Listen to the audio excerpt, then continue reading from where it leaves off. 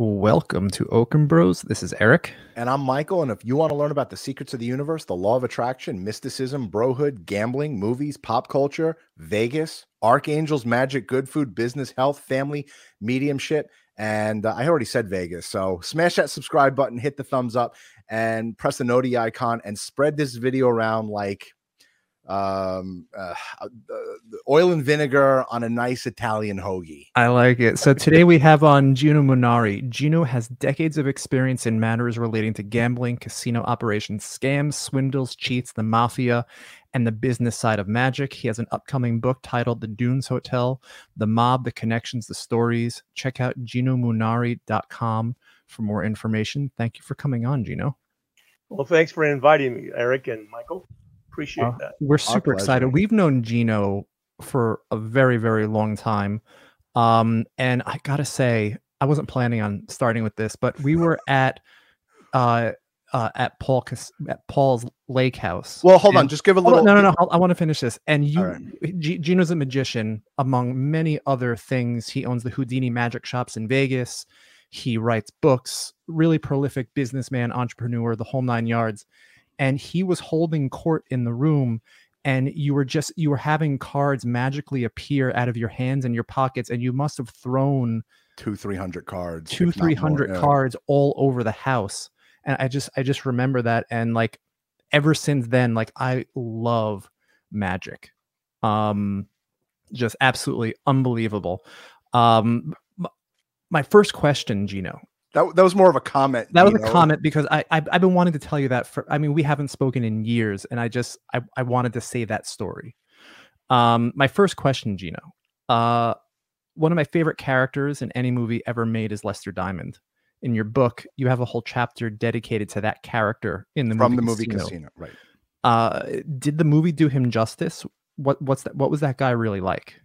Well, as you know, the movie was finished before the book was finished. I don't know if you were aware of that. I didn't know that. Pileggi was writing the book as they were making the movie. Lester Diamond, who's played by James Woods, in my opinion, was Johnny Hicks. John Hicks. And John Hicks was the son, an adopted son of Marion Hicks, who was the founder of the Thunderbird Hotel and, of course, the El Cortez, who was connected with Meyer Lansky. He was Meyer Lansky's partner. They were like two fingers crossed together. I met Johnny when I broke in gambling downtown at the California Club, the old California Club, not the California Hotel, but the California Club, who was owned by my cousin Frank Schiavo, also Paul Casella's cousin. And that's how Paul came to Vegas, because of Frank Schiavo. And Schiavo came from Montana with Milton Prell, who had a jewelry shop in Butte, Montana. Schiavo's mother and father, Emma and Pete, had a restaurant, and they became friends in Montana. The Prells loved Italian food, and Emma cooked wonderful Italian food. Anyway, Frankie went to work for Milton in the jewelry shop in the back room in the Keno department. He became like a father and son to him, actually. Milton never had a son, and he brought Frankie with him to Las Vegas, and they opened up the Club Bingo, which is where the Sahara Hotel sits now. It's still the Sahara, by the way. They changed it one time. Now it's back to the Sahara on the corner of Las Vegas Boulevard and Sahara Avenue. Okay?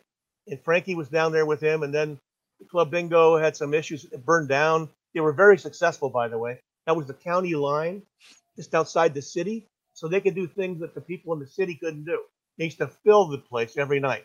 And of course, as you know, Sahara was the place of every great star. They built a wonderful place there. Don Rickles, you name them, they were all there. Am I getting off track here? Hold on. No. We're just gonna let you go. This is fascinating. And so that's how I went to work. I went to work at the Sahara in the lowest possible position as a busboy.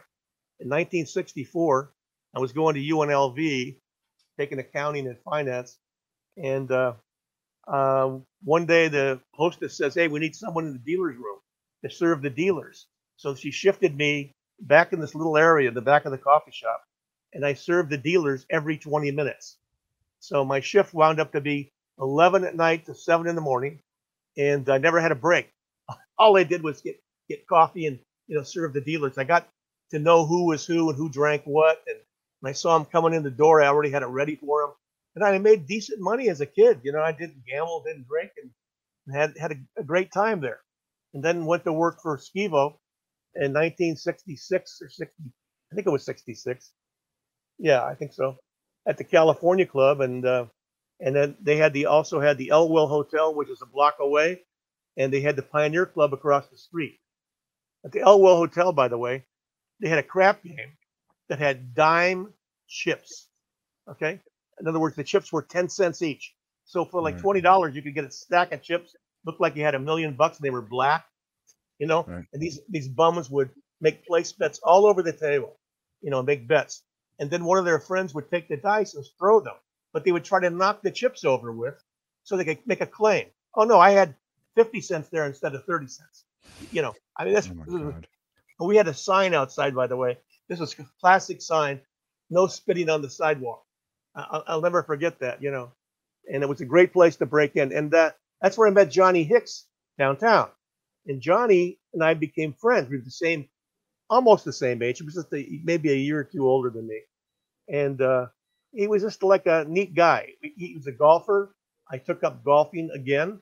And we'd meet at the golf course sometimes, at the driving range. And we became friends. And then I'd meet him when we were out at a local nightclub called Dirty Sally's, which is where the Rose Bowl Sportsbook was. Wow. Just behind the Wynn. And he was a neat guy. And one time, he had a Cadillac convertible, just like the movie had. They had that part right. And you asked me if they treated him correctly. I don't think they did exactly, because that was just a movie. Right. And some of the guys that assisted in making the movie didn't like Johnny because of what happened later in life. Wow. Later in life, Johnny was involved in a scam. And I was not involved in this. I want to be honestly clear about this. I'm not trying to take a duck here. That's not it. But I didn't know about it. But he was involved in a scam called the Chip Cup scam. And the Chip Cup was a little device that looked like a stack of 4 chips. Okay, 4 $5 chips, 4 red chips, so to speak. But actually, there was a cup that were 3 high that fit over 3 chips. They were slightly bigger than the chip, but it fit over the top of any chips. So then they put a real chip on top of the cup. So the guy who was in the scam would come up to a crap game and make a 1-roll decision bet, like a field bet. And if the field won, they'd pay him $20. And the guy would leave the cup in the field. But then when the field lost, the associate of the guy betting the chip would pick it up, stack it on top of the hundreds real quickly, take it back and put it back on the 5s, okay? And now the guy would throw another 20 in for change. This guy would reach in for 4 chips and give him those 4 chips, which actually had 300 inside and a real chip on top. It's hard to imagine that. Gino, are these days over in Vegas? Like, are the good old days over, or are these things still happening? Well, there's 2 things you talked about here. The days in Vegas, the cheating things, sure, they go on by the outside, the inside, and everyone else. There's no question about that. But as far as the days of Vegas, where the owners were the hosts and the owners were the immediate contact that you had, those days are over with. Now you have guys, they don't even want to know who the customers are. They hide in the corporate offices and spend the money. Gino, I have a question in regards to the scam. In the movie Casino, if there's one piece of history that I can go and live back at, if I could be a part of, it would be in Vegas in the 60s and 70s. No doubt in my mind. Hollywood in like the 80s, like the mid 80s, and Vegas in the 60s and 70s, if I could time travel. In Casino, where De Niro caught the guy cheating in blackjack, and they used his head as they did the saw and they hammered his hand and everything. Was that accurate? Was that real? Well, I think you got the story a little bit. It's a little bit different than what happened actually in the movie. Okay. De Niro didn't put that guy in there for cheating. He was for something else. There was never a dealer caught in the movie cheating. There was only a time when Spilatro was playing in the Stardust, and he was mad at the card the dealer dealt him, and he threw it at him. It stuck on his shirt. But the dealer wasn't cheating. By the way, I was around Spilotro. He came in and out of the dunes, and he was told he couldn't go in there anymore. Really? Yeah. Spilotro, his brother was the head of Little League. My son used to play on the team. Oh You know, God. so I mean, I speak to Spilotro's brother that was killed with him. I speak to his son on almost a daily basis. He's a nice kid. You know, you can't blame his son for what his father did or his uncle did. Right. Dominic was the brother in the movie. I remember he spit in the sandwich when the cops came to the restaurant. That was a guy. I can't remember exactly what he did, but he did something. Right. And they put him in a vice and they popped his eye out, I guess. Right. But that was, Spilotro got blamed for a lot of things, and I'm not 100% sure that he killed. I think that he killed Johnny Hicks or had somebody kill him. Somebody did kill him from that group because they were mad about him for a couple of reasons, and that might have been one of the reasons he was killed. But another reason why he might have been killed is this. Johnny Hicks was out one evening at a place called Big Al's Speakeasy, which was on the second floor of the Flamingo Hotel. It was right over the Porte Cochere. There was a what do you call it? The guy that parks your cars. What do you call it? The valet. The valet. I'm losing my mind today. The valet was a guy by the name of Eddie Anderson. Okay, and there was a book written called I got to get you the title, but anyway, the book was written by a guy by the name of E.A. something Anderson, and I try to contact this writer because he talks about the chip scam in his book. Okay, he talks about how Johnny Hicks got indicted and arrested for killing a guy by the name of Bob Murphy, who was a cheater. And Bob Murphy, this is a crazy thing, was a roommate of a district judge in Las Vegas. Now the judge wasn't gay or anything like that. This guy Murphy was a great hustler. He was a golf hustler, a card hustler. In any event, there's a very good chance that Johnny was killed, for the chip cup. But as I was saying back to the speakeasy, Johnny was up at the speakeasy with some friends, and in comes Lefty Rosenthal, who was Robert De Niro in the movie The Casino, right? And his Johnny Hicks's ex-girlfriend, Jerry. And Lefty was either married to her then or was going to get married to her, and they were together. And so she sees Johnny, or Johnny sees him, and he's dancing with her, and Lefty gets jealous. Words were tossed around. They got into a physical fight. And from what I understand, a guy that was around told me that Johnny was kicking the hell out of Lefty Rosenthal. Right. And I believe that might have been the reason he was killed. Even more than the chip scam. So nobody knew about the chip scam. Sharon Stone's character was real? Jerry. Yes. Well, let me just go back. I'm sorry. Let me just go back a second. I said that Johnny Hicks was indicted for killing, being an accomplice in the killing of Murphy. Well, Murphy and Johnny went over to this guy's house. His name was Mel Myers. Okay. And this Mel Myers had a chip cup there. And I don't know what Mel Myers' role was. I never knew. But in the process, Mel Myers pulled a pistol out and shot Murphy. And that's how the cops came over when they examined the body and all that. They found the chip cup. That's how it was discovered. It was never uncovered on the game or by some stool pigeon or so-so. Sorry, Eric, I interrupted. No, all good.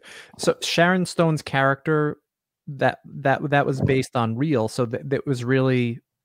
They were dating years ago. Like they were. That was. She was Johnny Hicks's original girlfriend, and I believe she was. I want to say a lighthearted prostitute, and she just went for the money, chip snatcher and everything else. Lefty took a liking to her, and Lefty started going with her. But she still used to contact Johnny, and Johnny would contact her, and that's the way the movie made it look. But they made Johnny look like a bad guy in the movie. But I'm not saying he's perfect.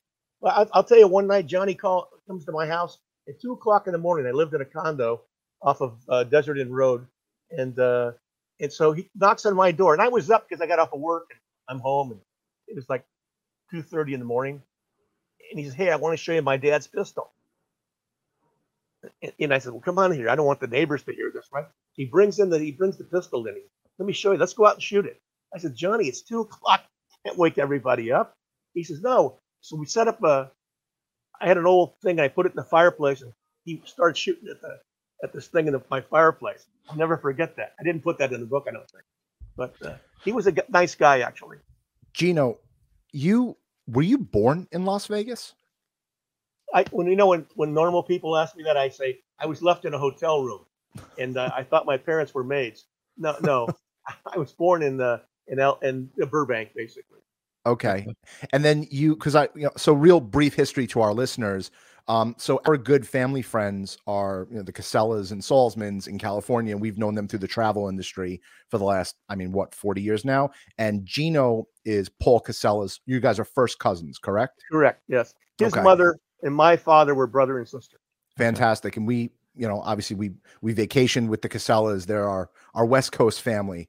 And Gino was always at these individual, events throughout the years. I will never forget going to see Penn and Teller in Las Vegas. I think we were with Garrett and Ryan, which are, Paul's grandsons. And it was Eric, me, Garrett, and Ryan.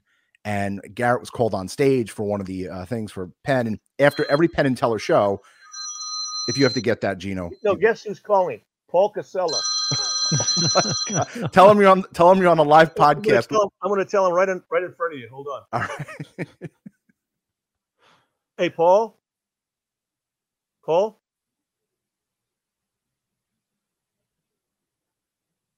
Paul.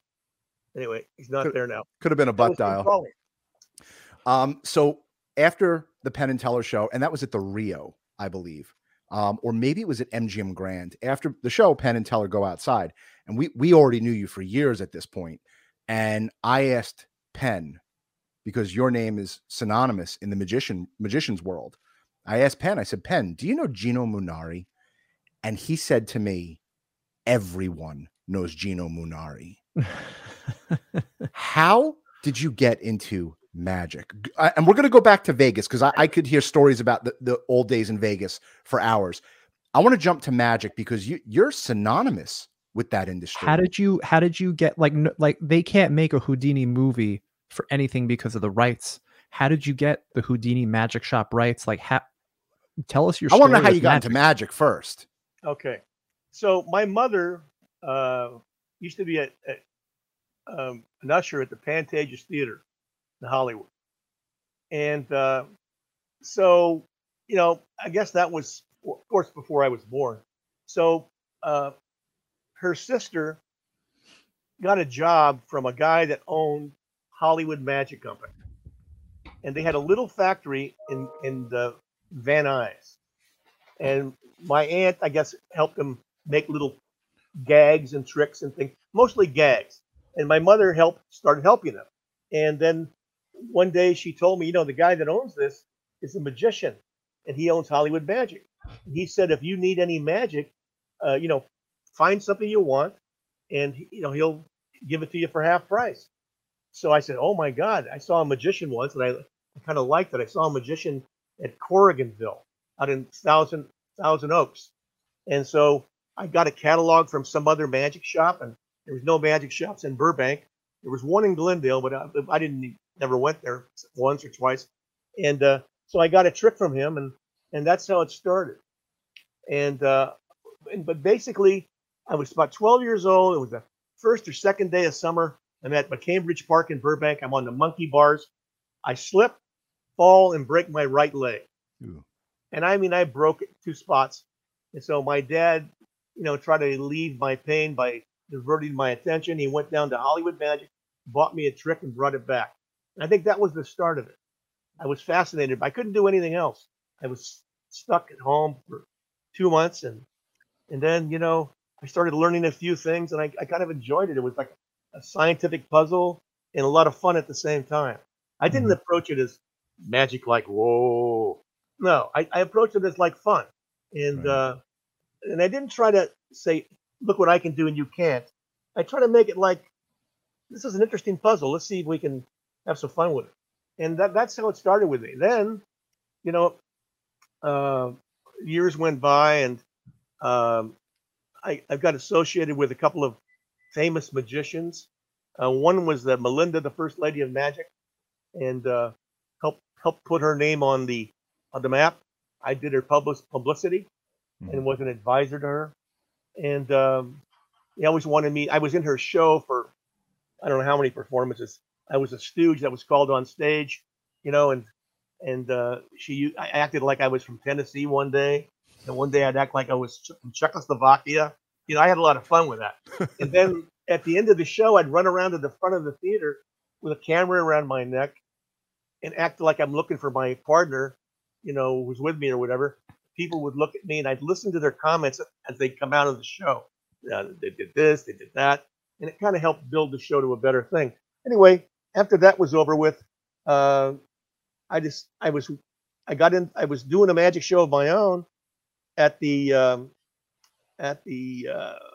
San Remo Hotel, and this was like 1989 or 90 or something like that. And as I walk out of the hotel one night, I had a baby lion. I had him on my shoulders, and I'm loading him into the back of my Ford Bronco, and I look across the street in their building. I see the foundation of the MGM going up, right? Yep. And I'm saying, you know what? I wonder if they could use a magic shop there. So I made an appointment, went over to see the guy, and that was the start of the first magic shop. So how did you get the name Houdini? Well, that's what I was going to tell you. Okay. So this is amazing. So I actually started using the name Houdini's Magic Shop with a trademark, and then I bought the Great Houdini trademark from a company in Canada, and then filed Houdini's Magic Shop as a trademark, and it went through, and that's how I got it. And I have about 13 trademarks now. That's amazing. So the tricks that are in the shop, I mean, I must have played how many times? The levitating card trick where you can have the card levitate and it kind of goes in between your fingers. The UFO. The UFO. UFO. Did you invent that? My son did. Oh my God. My son passed away in 2008. I'm sorry. Oh my God, Gino, I had no idea. I'm sorry. Yeah. Thank you. And so anyway, I used to come to we opened the store in 1994 at the MGM Grand.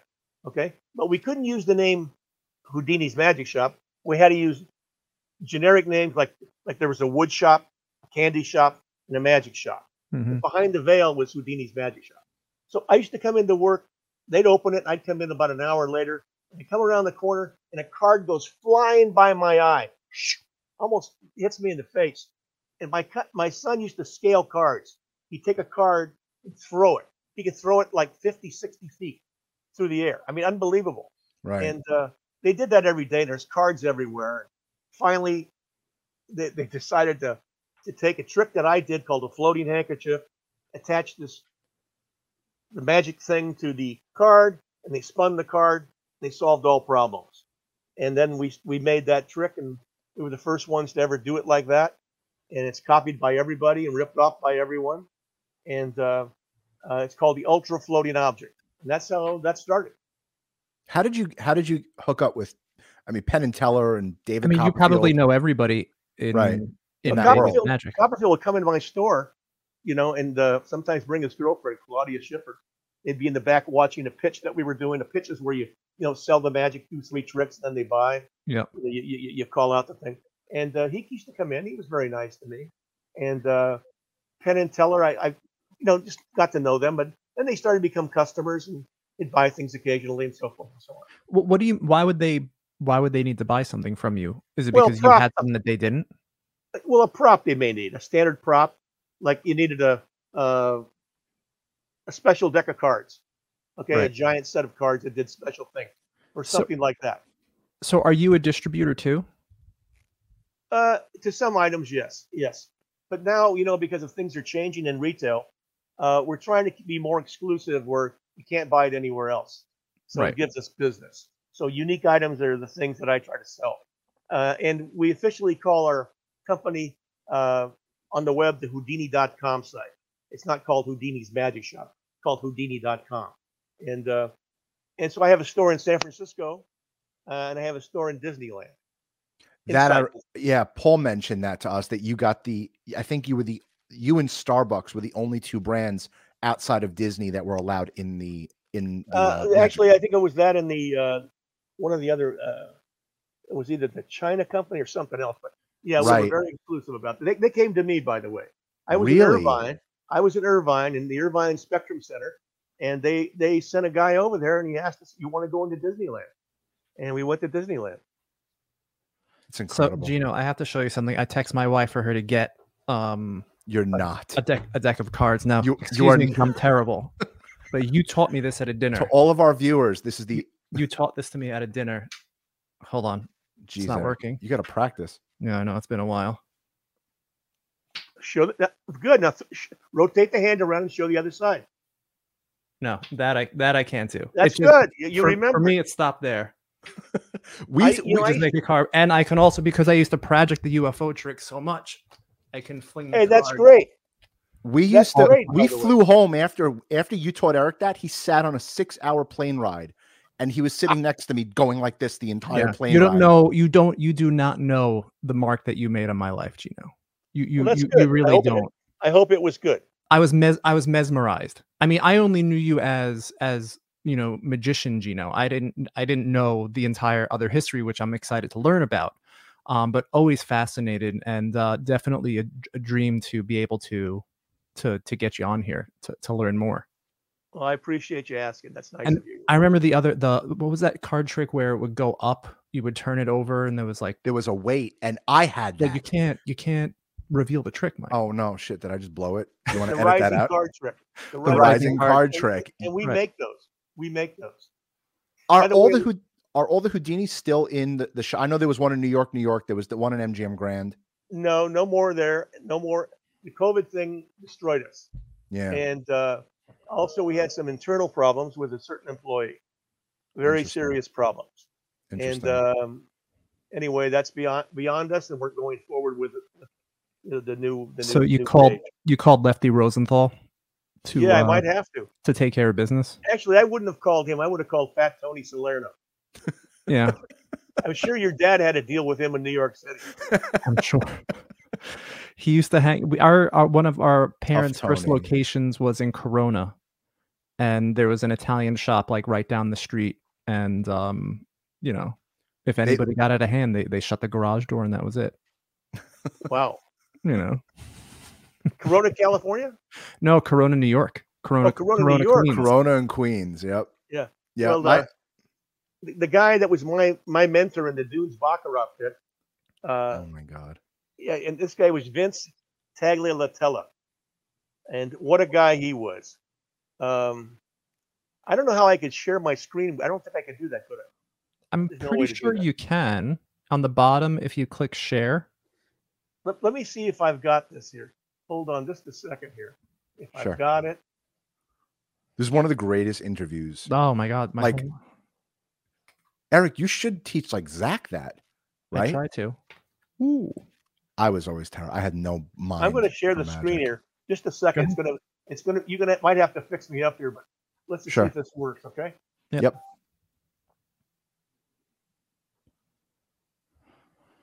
Can you see that?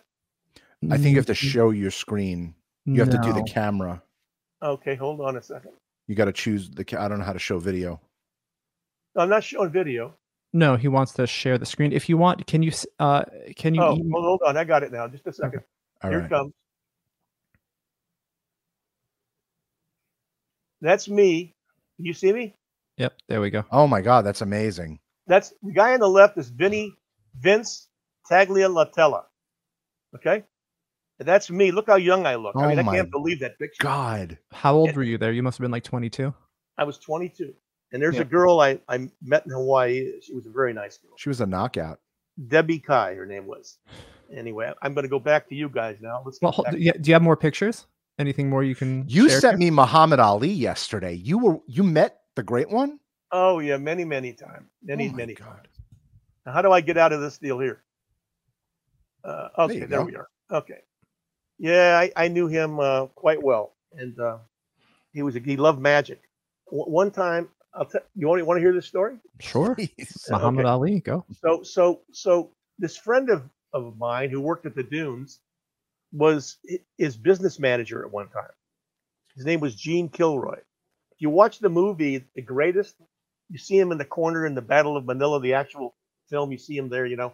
And anyway, Gene was a friend of mine. And he says, so anyway, I'm driving my son to work, and it's like a Monday or Tuesday morning, and I'm driving my son to school, and I'm going to go to work. So I'm at a red light, and this guy, Gene Kilroy, just happens to come up next to me. And he says, roll your windows down. And I did. And he says, come on, you got to go with me. I said, no, I got to take my son to school. He said, no, you got to go with me. I wouldn't ask you. You have to go with me. My kid says, let's go. You don't even know what it's about. So I parked my car. I went with him. He went and we picked up Muhammad Ali at the airport. Oh, my God. And then we went over to Caesars, and he said he wants to see magic. So I sat there with my son and Muhammad Ali. And I think Siegfried and Roy's manager was in the back of the room, but he wasn't involved in what I was doing. Anyway, I did magic for the champ. The first trick I did to the champ, the first trick when I met him, I says, Muhammad, I want you to think of special 3 or 4 digit number. Can I show this picture, Gino? The one you sent me yesterday? Yeah, I know how to get it up. Yeah. That's Gino with Muhammad Ali. That's Caesar's Palace, one of the suites there. So I showed I said, champ, I want you to think of a 3 or 4 digit number. And don't think of 777 or 711. Think of something that means something special to you. I took out my business card. I have a pencil. And I said, I want you to concentrate. And I write down something, you know, and I put the pencil in my pocket. Then I said, I want you to hold your hand out. He puts his hand out. I put the card face down on top of his hand, and his other hand goes on top of that. I said, don't look. Now, just so you can't cheat me, I don't know if, you might have some fun with me. So you tell everybody here what number you picked before you turn it over. And he says 375 or something like that. He turns it over, and it was 375. He jumped. He couldn't believe it. He put his arm around me, and I got another picture. You'll see. I can't. I hope I can find it, but I can't find it right this minute. But you'll get it for the edit if you need it. And it shows his arm around me. It shows the card in his hand and the pencil, and I got the number right. So then he just loved that. I mean, he loved it. And so anyway, you do another hour of magic, and I'm getting ready to leave with my son, and his manager comes over to me and he says, you got to teach the champ that trick. I said, I can't teach him that trick. That's my specialty item. That's how I get by. He says, but you don't understand. He's a magician. Yeah, but I can't teach him that one. He said, I'm pleading with you. So I really had to think about this. I mean, this was the day my kid he says, show him. So I said, well, maybe I'll show him. But I got to tell him something before I show him. So I raised my right hand. And I says, I want you to raise your right hand, and I want you to I started to say swear to God, right? And I realized he's a Muslim. So oh my God. For some reason, I said to him, I want you to swear to Allah. He jumps on the floor, and he says, I swear to Allah. I ain't telling nobody. I swear to God. We hit it off from that day forward. I mean, he was just the nicest guy in the world, actually. That's incredible. Yeah. Do you... I don't know if you don't want to answer this, you don't have to, but do you have a spiritual practice? Because I know that most magicians don't believe in God, right? And, I don't, and it's not a religious angle, because I know Penn he's very loud about not believing in God. There's no such that's thing. One of the things I have a little bit of a problem with him, because you can believe what you want to in this country. 100%. But he wears a T-shirt that's kind of, kind of like disrespectful to people who do believe in Christianity or whatever you believe in.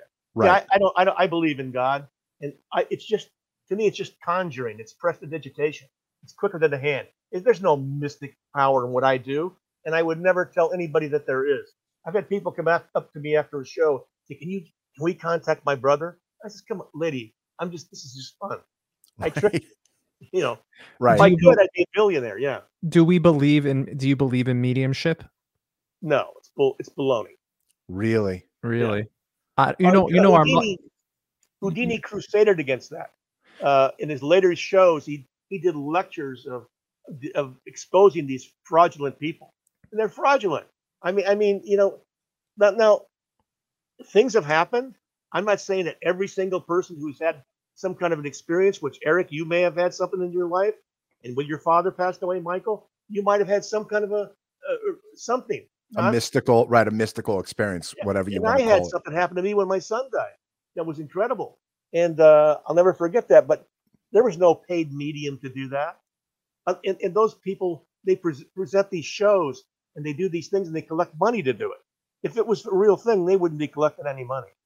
Well, our mother, right, Phyllis? Yes. You remember her? I do. She's actually a medium. Well, but she might believe in what something may have happened to her that might have been an experience that God gave her. That doesn't mean that she's a medium who goes around hustling people. No. She's certainly not hustle. So my question to you is where does it cut off? So like that's fascinating that you say like the mediums are shysters, and I understand what you're saying. Where does what Penn does kind of like draw the line where it's like you believe in God, Gino believes that there is a God, a higher power, but where do you think that the mediums are bullshit? Well, I'm going to tell you what the issue is with him. Please.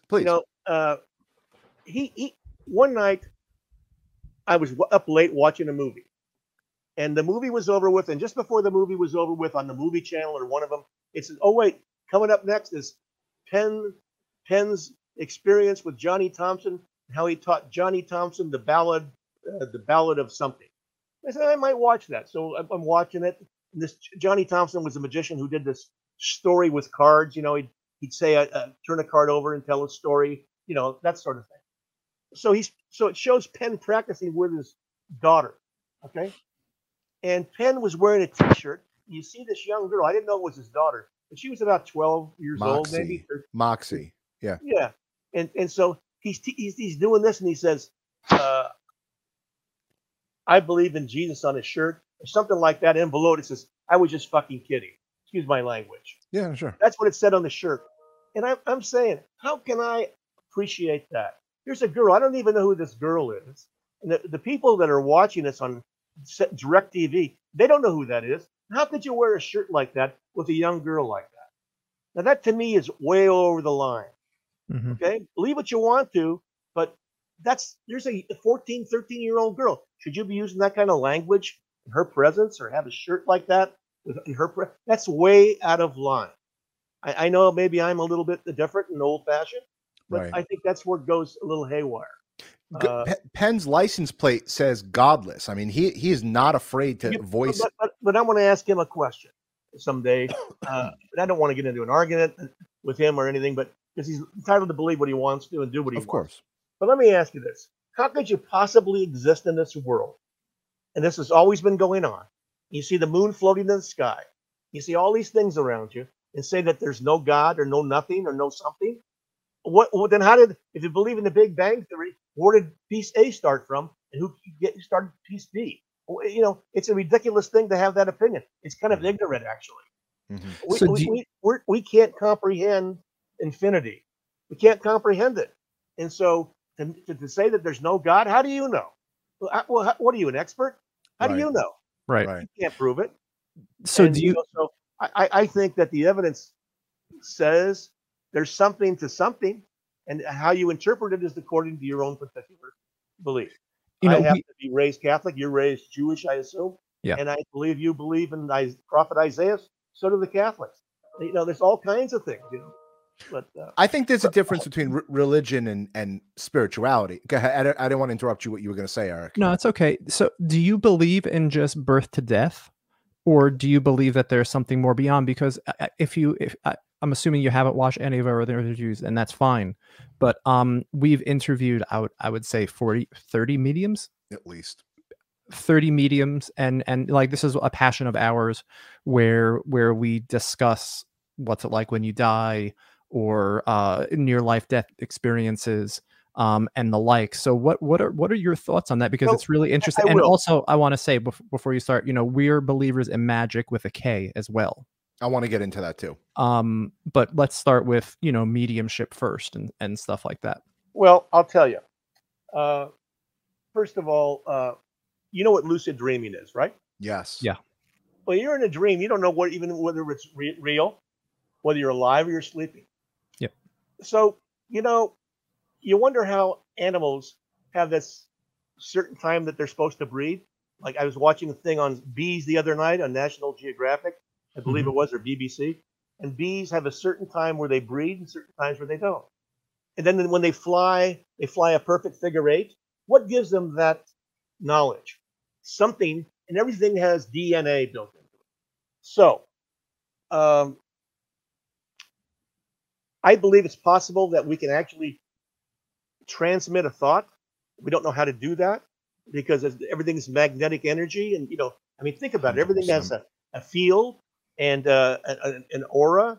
And I'm using the wrong words probably because I'm not an expert at this.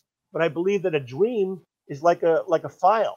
I mean, that file, can it be transmitted from your head to another? How come twin brothers, this is interesting to me, twin brothers grow up to be a certain age, and in one part of town, like a guy lives, he's 25 miles from his brother, he has a heart attack, and the other one 25 miles away feels the heart attack? Right. I mean, there's some form of, where you just can sense something's wrong. I believe people have that. I believe people can sense when something's wrong. I learned how to, in the early days of the Dunes, I learned immediately when talking to somebody within 30 seconds, I could tell if they were lying to me. Mm-hmm. Basic lies. I'm not talking about a complicated thing, but a basic thing. I could tell if they were full of crap or they weren't. I believe that's possible, and I believe we don't understand how it works. I believe someday we'll be able to stick a plug into our body and be able to understand the whole body and fix it. And, these old-fashioned things where you eat onions, it's healthy. You do this, it's healthy. But we don't even know what we do when we sleep. The body is a mystery when we sleep. 100%. The body's curing itself. So who knows about that? But as far as saying this is all there is, I have to believe from the scriptures that I don't believe this is all there is. I believe that there's more to this. And I believe there's probably, when you watch an Outer Limits or you watch a Twilight Zone, people love that. But, right in front of us are these things happening. I mean, you can have a feeling, you know what? I was thinking the same thing that guy was thinking 2 minutes ago when he just called me. Right. Oh, that happens. So, there's more than just this life. These frequencies fly all over the world. Okay? They fly all over the world. That's fascinating. Eric and I have gone down this rabbit hole of magic with a K. And I don't know if you're familiar. I'm assuming you are. I know exactly what you're talking about. Aleister Crowley, the magicians who manipulate energy of the universe, who actually, you do the parlor get tricks, right? The Broadway show style, cutting a woman in half type deal. How does someone do that? Is it demonic? Is it angelic? Real quick, we do believe in mediums, and there are a few that aren't good. There are a few that kind of, they go fishing and they do cold readings and whatnot. But then there are people that we meet who don't know who we are and then say that your dad is here and he's telling you this message. We heard from our father in one reading. I heard from my dad in one reading. And again, this guy didn't know who I was. And my dad came through and said, magic is real with a K. Archangels are real. All this stuff that, like, we didn't believe in this stuff when he was alive. And he was telling me kind of like the secrets of the universe, right? That law of attraction connection that you were talking about, right? That field of energy, the force that Star Wars talks about, it's all real. And that's gone since prehistoric times. What you talk about is magic, of doing a trick with cards, connecting with the unseen has been around since prehistoric times. Are you involved in that at all? Do you know? No. Like that? No, I'm not. But if you had you guys should build a library, first of all. If you found a library, there's books that explain the methods used to do these things. Right. Of course. And I'm not talking about the ones that says you take this and you boil this. I'm talking about the ones that show you how to make it look like it's real. Okay. Right. So if you believe in mediums, therefore mediums believe in the hereafter. Therefore, mediums believe there is life after death, or they couldn't bring that person back to you. So basically, how do you know that this is all not really God's work. Who designed all this stuff, but didn't interpret it, because anybody can write what they want on this earth. You have free will. I can't tell you what to write. I can't tell you what to say. But but it was all brought here for us, and it's written in DNA. Everything has DNA. You know, that's just my thinking. But you know, a mystery about this. Maybe it's a little off subject, but not too much. People were explaining gravity, and how do you explain gravity? Well, one thing pulls you to another thing. Well, it's really weird on Earth. You know, we know where gravity is. You drop a ball, it goes to the center, no matter what angle you are on this Earth. But when you get into a place and you leave the gravity of the Earth, it's weightlessness. And then when you go to the moon, it's a different power of gravity there. You can jump higher. There's less gravity. There's less holding you to the surface. Mm-hmm. So that means that the Earth has some kind of a thing in the center that attracts some molecule in every single thing of matter. That's what gravity is, in my opinion. Mm-hmm. Everything that has any mass of anything, a pencil, a paper, it has some atom inside of that mass is drawn to the thing that's in the center of the Earth, a plus to the minus. And that's what gravity is. It's not just gravitational force, they call it. Right. It exists in the center of the unit that you're on. An asteroid may have it, it may not have it. But so it's got to have something to do with atomic particles of some kind. And so, you know, how could that just be? Right. How could that just be? They call it a cosmic crapshoot, that we're a 1 in a 10 to the trillionth power to be here, and I just don't believe that. I think there's got to be something bigger. We're all way too special for it to be that way. Well, you know, I agree with you. You know that there's as many galaxies as there are stars in the sky, as there is sand on this planet Earth. Galaxies, not just stars. Yeah, about galaxies. And I mean, it's hard to believe that. And it goes on and on and on. I mean, do you think there's just a wall there at the end that says stop? It's done. Right. I sound ignorant to you guys because I'm not an expert at this, but that's my basic thinking. No, I always listen. This is our first magician that our first trick magician that we've interviewed on the show, because we've actually interviewed magicians before that who manipulate the energy of the universe. Energy and whatnot. You know, like witches and warlocks type people. Give me a break. You know, it's very interesting to say the least. Let's shift gears here for a second. Go ahead. I'll say it like this: "Bedreigt me nicht mein Kopf." What's that? "Bedreigt me nicht mein Kopf." I won't turn my head. That was a Yiddish saying. Right. Old timers used to say. Right. "Bedreigt me nicht mein Kopf." I got to tell you, I want to say it like this. You know, yes, I believe in something bigger than just a guy in the sky saying, you know, good and bad and whatnot. Besides our wives and our daughters, there's no other woman on planet Earth that we trust more than our mother. And when she's done these quote unquote mediumistic readings, where she's sat with a stranger in front of Eric and me, and she's told this stranger who is Clem that wore the overalls. And this woman says, that was my uncle who died 20 years ago. And he was a farmer in Tennessee. And my mom's like, did he used to bake bread or something? And she's like, yes, he used to bake bread every single Sunday. Like, there was shit that completely out of her. She didn't look up this guy. She didn't look up this guy on Facebook. She wasn't researching this guy.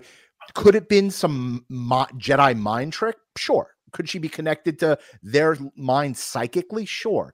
But I like hearing what you're saying. I like hearing the other side of things. So, Gino, Eric, you had a question about the Dune. Oh, did you want to answer the question about? It's not really a question. It was more of a comment of like, we trust our mother to not research someone on Facebook and then connect them with their loved ones that have passed. Well, what's Gino's? Yeah, what's your explanation on that? Well, first of all, I'd have to ask a couple of questions to see how she set this whole thing up.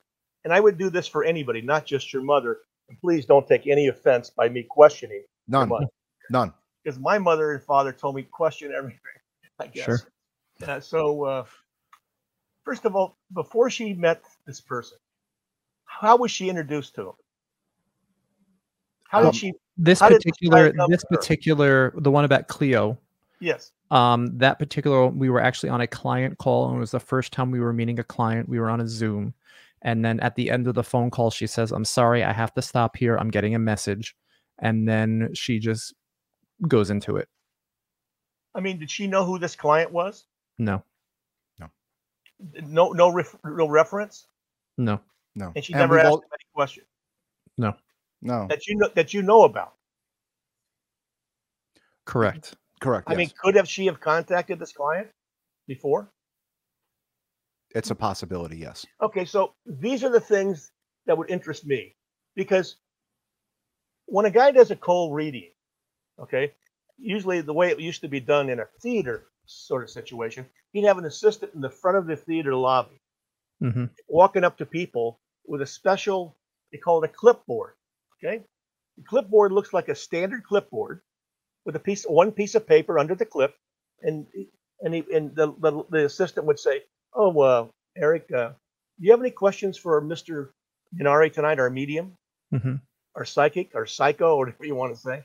And he'd say, "Yes." "Okay, what is it?" You just write it right there. "Okay, just keep that. Thank you." Just hold on to that and fold it up and put it in your pocket. Underneath the clipboard is a fine piece of carbon paper that gets inserted. And she takes that piece out, puts that in her pocket. She puts another one in there, and so forth and so on. And they pick up information this way. So that medium, those questions get dumped into a place where the medium can get them. Kreskin and Dunninger did this act. It was the most unbelievable act I've ever seen in my life. You'd say, "How did that happen?" So he gets the question, and the medium would say, "There's a Mr. Leo in the audience tonight. Leo, I sense your presence. Would you please stand?" The audience doesn't know that he's involved in anything, and everything looks pure. And then you can do cold reading. Leon, there's someone. Anyway, I just want to just say, we are not trying to convince you. I love your side of the story, right? I like that there are shysters out there. It's a different point of view. Yeah. My mom, my brother, and I, we used to go, and we're planning on doing it again. We would go live on Wednesday nights on air, just the same format that you, me, and Eric are in right now. And it'll be our mom on the bottom, Eric and I on top. And Eric would then email to all of our listeners. I'd put out I don't know if I still have the banner, but I'd put out, if you want to be read by a medium, right? I'd put out this. Email this email address, and we would get. That's interesting. We would get random people. Some were friends of ours from high school, but people that I have never seen or met, or my mom has never seen or met, or my brother has never seen or met before in our lives. And when she was doing this, she's gotten much better since we were doing those live shows. There was this one guy who I don't know who this guy was, but he called in, right? He emailed in, and my mom connected with him with his dead brother and said, "You're Rob or Robin." I don't remember what it was, but she was talking about, did he like to play? And again, I'm just paraphrasing. Did he like to play golf or race cars? And he's like, yes. And the guy was bawling his eyes out. And as someone, you know our mom, right? We're no strangers here, Gino. What was transpiring when I was watching it live, that I know my mother didn't talk to this guy beforehand. And Eric and I certainly weren't with a clipboard before trying to get this guy's information, because we were picking random people out of a crowd. There's something to it. And there is, and it's a science called cold reading. There's some of this. Now, remember this. I don't know. If someone tells you they can foretell the future, that's impossible, because the future hasn't happened yet. That's impossible. But about the past, they can tell you about the past, because the past has happened, and there's plenty of ways to revive it. For instance, I'm going to give you a little stupid theory. Please. Let's suppose that I get outside and I yell, "The Dodgers won the game tonight." Right? Yeah. Okay. I could go to the moon, and I haven't heard that the Dodgers won yet. But now I'm getting the waves from the earth that says the Dodgers won tonight. So that is really the past. You said it won. I'm getting it, and I'm getting ahead of it. So now it's coming to me for the first time.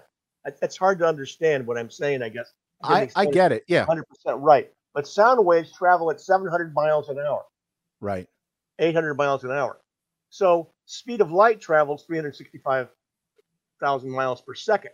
So when you turn a light on, you know it's on boom. But when you hear somebody say something or hear a noise, it takes quite a long time before you hear it. So you're actually, it's the past, but you're bringing the past back up again. It takes that much time to get to you. So if somebody, so actually, if there was some way that sound could travel through space, which I don't know that it can physically under the laws of physics, you could hear everything that was ever said by any person if you got to the right ahead of that frequency and could receive it. That's just my thinking, Interesting about this theory. But I got to tell you, I think about death a lot. We're all going to go there. Yep, sure. My cousin Paul used to say, "Heck with everybody but 6 of them. They're the ones that are going to carry the pine box." On our grandfather's headstone, it says, "Knocking them dead, all but 6." That's a good coincidence. And Paul, I'm sure either my grandfather got that from Paul or Paul got that, but like they were like-minded like that. That yes, yeah, there's gonna be 6 people carrying your body to the ground. In my family, I'd be very apprehensive to even discuss things like that with my cousin Paul. No, I'm serious. It's like my uncles and aunts, none of them. The only one that was religious was Gary, who passed away. Right. Yep. And when I used to go fishing and hunting with my dad and uncles, I was told you have to go to church on Sunday. That was the way I was raised. They get mad at me because I had to go to church on a Sunday when we're out fishing. But that was in my head. I got a lot of fulfillment. I still get a lot of fulfillment out of it. Makes me feel good. Right. It's just something that I was raised, and that's the way I'm raised. And I'm not going to change my opinion just because the crowd says so. But you know what? You shouldn't. Right. I mean, you look at this whole thing. I mean, how does it work? How does the Earth go around the sun perfectly? And in every year, a minor inch is going closer and closer and closer. Eventually, it's going to run into the sun. That's going to be the end of the world. Eventually, how long is eventually? 9 trillion years. Who knows? We have no idea. The 3 of us won't be here to see it, so it really doesn't matter. How could this naturally just happen by itself? It could not. Right. It's designed intelligence. But it's interesting to me where you draw the line. Yeah. You know what I mean? That? Where it's interesting to me where you draw the line in respect to where you believe that there is a higher power, but then you draw the line that we can't connect with the dead. It's interesting to me that's where you draw it. I don't know. No, I didn't say that exactly. You may be able to. There may be a way that dead people who are lasting forever, according to my thinking, maybe you can communicate with them. Maybe there's certain people who can communicate with them. Everybody can. From the many interviews that we've done, and we've done many interviews, everybody has the ability. I agree with that. When my son died, I'm going to tell you something. It was the hardest thing for me to get over. Sure. It's been a little over 10 years now, so it's a little better, but it's still difficult. But let me tell you what happened. The day that he died, I came home and I wanted to be alone. So I put my alarm on my house. I sat in a chair in my living room. I have a low table, and I put my feet up on the chair. In the middle of the table is a vase with silk roses, red roses. I just sat there and was thinking about him, and I fell asleep. Now, my feet could not knock over the vase because it was in the middle, and I was too far away from me. Right. Okay? And so about an hour, I think I woke up, and I looked, and without thinking, I see 2 roses crossed at my feet. And I thought I knocked them over. And without thinking, I picked them up and put them back in the vase. I didn't even think about it. I didn't think about it until then. Where's my phone? And I went to the kitchen. There's my phone on the counter. I've got an open house. It's like one great big room. And there's my phone. And next to my phone are 2 more roses crossed. And I have no explanation of it. That's a mystical experience. And I wasn't nuts. I wasn't drunk. So those are the kind of things I think our religion tells us that the soul stays with the body for a certain amount of time and then it leaves. And maybe you can communicate. I'm not saying you can't. I'm not knocking what your mother's doing. But the only thing I question about any medium is how they know specific details about the person, like a phone number and a brother That's the part that's a little. But that's not really what it's. Real mediumship, in our opinion, that's not really what it's like. A medium is going to give you evidential things that you can't Google and you can't find online. So you know, really, of what your mother's doing, I wouldn't categorize it because the medium makes it sound a little carnivalish for me. Okay, that's for me. That's for me. But another word, how do you know she's doesn't have the power to communicate with people? And maybe God gave her that power. That is what it is. She's got something that you can't do and I can't do. But classifying her as a medium kind of like says it takes down what she really can do, the power. It's got you associate a bad taste with mediumship. Correct. Because there's been so many shysters with it. So maybe medium isn't the right word for what. Yeah, maybe you should come up with a new word for this. Right. I mean, I'm not kidding you. Right. There's a gentleman by the name of George Anderson, and in our opinion, he is like the Cadillac of mediumship, so to speak. Is he from Chicago? No, he's Long Island. There's scientifically huge Long Island community of mediums for whatever reason. But when he has to put down, like when he's filling out a bank application, he says that he puts down grief counseling as his occupation, not mediumship. That's kind of interesting. So you know, I mean, some people. There's no question. I think some people have these certain abilities that their body, you know, just like they're almost like so different that their brain might be more developed if they can actually take and receive things that normal people can't do. As I told you earlier, I think that we can do, they can telegraph information from one brain to another. I believe it's possible. Gino, these people, we interviewed Suzanne Northrup, George Anderson, world-renowned, famous mediums. They were double-blind tested. Edgar Casey too. Yeah, right. These people were double-blind tested, and they scored it over 90% accuracy. Well, there you go. You know, and then you know, if you bring up another subject, remote viewing, I don't know if that's. accurate. We love that shit. It's crazy. But even the CIA kind of puts that down that it does not really. Most of them are fake. The guy that quote unquote taught our mother how to listen to these souls that have passed on was with the government in this remote viewing. There was a guy, McGonigal, something. He's got a book on Amazon. They worked for the government that they were remote viewing documents in foreign countries from DC. So it's like MK Ultra. And you know about the CIA, how LSD got to San Francisco, don't you? No. It got to San Francisco because they gave it to people to see how they would react. They gave it to people in bars, and then they would watch them. That's a true story about LSD. That's how it got into San Francisco. So I love this. This is crazy. This is awesome. But Michael and I have to wrap up soon because we have another meeting we're going to have to get to. But before we do, I wanted to talk a little bit more about the Dunes Hotel book. Yeah, I'm glad we got to mention that a little bit. Yeah, well, this is how it goes. But listen, we'll have a part 2. The Dunes Hotel, the mob, the connections, the stories. What made you write that? Because I believe if I hadn't have written it, the stories would have never gotten told. Like the gentleman I showed a picture of you to, Vince Tagliatella, which is, I can't bring it up right now, but anyway, this gentleman here told me one day, he said, Gino, he says, I can't be fired from the Dunes Hotel. He pointed to himself. And I didn't get it. He said, yeah, I can't be fired from it. So how could that be possible, right? So he was a guy that had some connections. He also was a bookie. And he also was a Shylock. And he still was a boss in the Dunes Hotel Baccarat. How could that be possible? Well, meaning his guy, he said one day to me, his guy would pay $50,000 just to walk through the lobby. Because he couldn't show up there because he would be picked up by the FBI. So I wanted to tell the story because no one knows these things.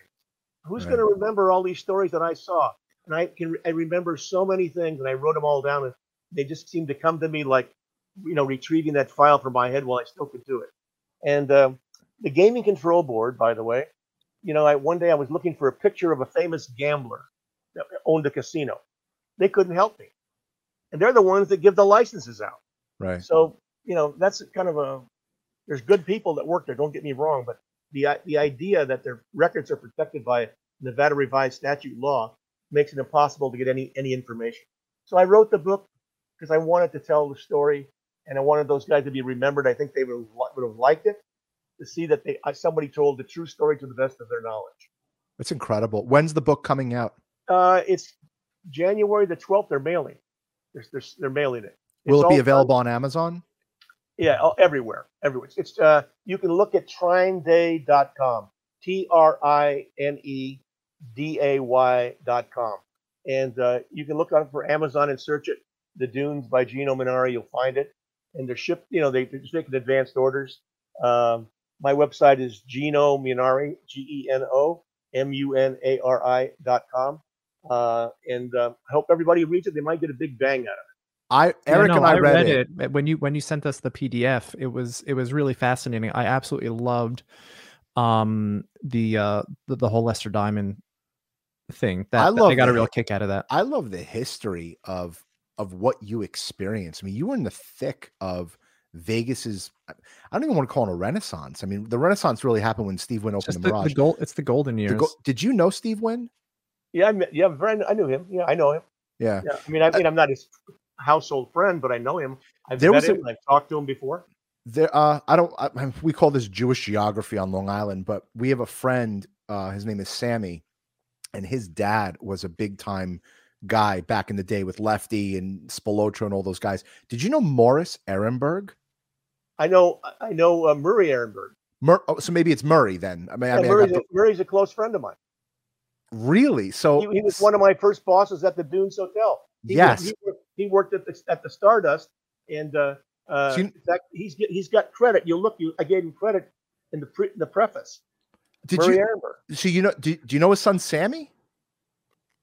He was married. You know, he had an unfortunate issue. You know about his one wife that was absolutely unbelievably beautiful, and she became a lesbian. You know that? Oh no, I actually didn't know that. I don't know if we can air this, Eric, but if it's the same guy. But Murray is a top-notch AAA guy. Sammy's a client of ours. We worked with him we own a limo service in Las Vegas, and we know the guys that have built the town, right? Like, in order to get into the hotels, you got to know the right guys. And today it's all about procurement, right? It's all about, like, you got to have a upstanding license and insurance and the whole 9 yards. The days of, like, the golden handshakes, those are gone. Those are way gone. But, like, we met Sammy when we started working at the Aria. We knew Sammy at the Mirage, and we just had the opportunity to start working with the Aria. And Sammy's like, yeah, my dad was De Niro's, it was Don Rickles in the movie Casino. And I'm like, oh my God, that's incredible. But it's so funny that you guys are good friends. I got to tell Sammy that. You know, there's a guy that had a limousine service by the name of Richie Gordon. Take a look at that in the book. Look in the index and look that up. It's an interesting story about the Stardust and about the mysterious finder's fee that was given to Todd Durlacher. Read that in the book. That's an interesting story. Richie Gordon, who introduced this. Anyway, he's also a driver guy. You got to look that one up. Interesting. We will. Before we go, why the Dunes Hotel? Was that just the epicenter of where everybody hung out in those days? Well, the Dunes was built opened in 1955. The original owner was a mob guy connected from Patriarca from New England, and a couple of other guys that he had as fronts. And then they went through some tough times, and some guys that were associated with the Sands and bookmaking in St. Louis bought the Dunes. They bought the lease to run the operation, and they brought all their friends there. And then they started bringing junkets in. The junkets from all major cities. You know, they could do business with mob guys. The mob guys in the local city of Detroit and in Cleveland and so forth, they're not going to let a junket go to the Dunes unless they're involved in some way. And they knew all the gamblers who played. They knew bookmakers. They knew people who had cash. They knew the restaurant operators. So the Dunes became a hub. They also had a great poker room. Some of the greatest players in the world played there. That's when you could play short cards, which you can't do today. Short cards meaning, other than the game that's assigned to the table, which is like a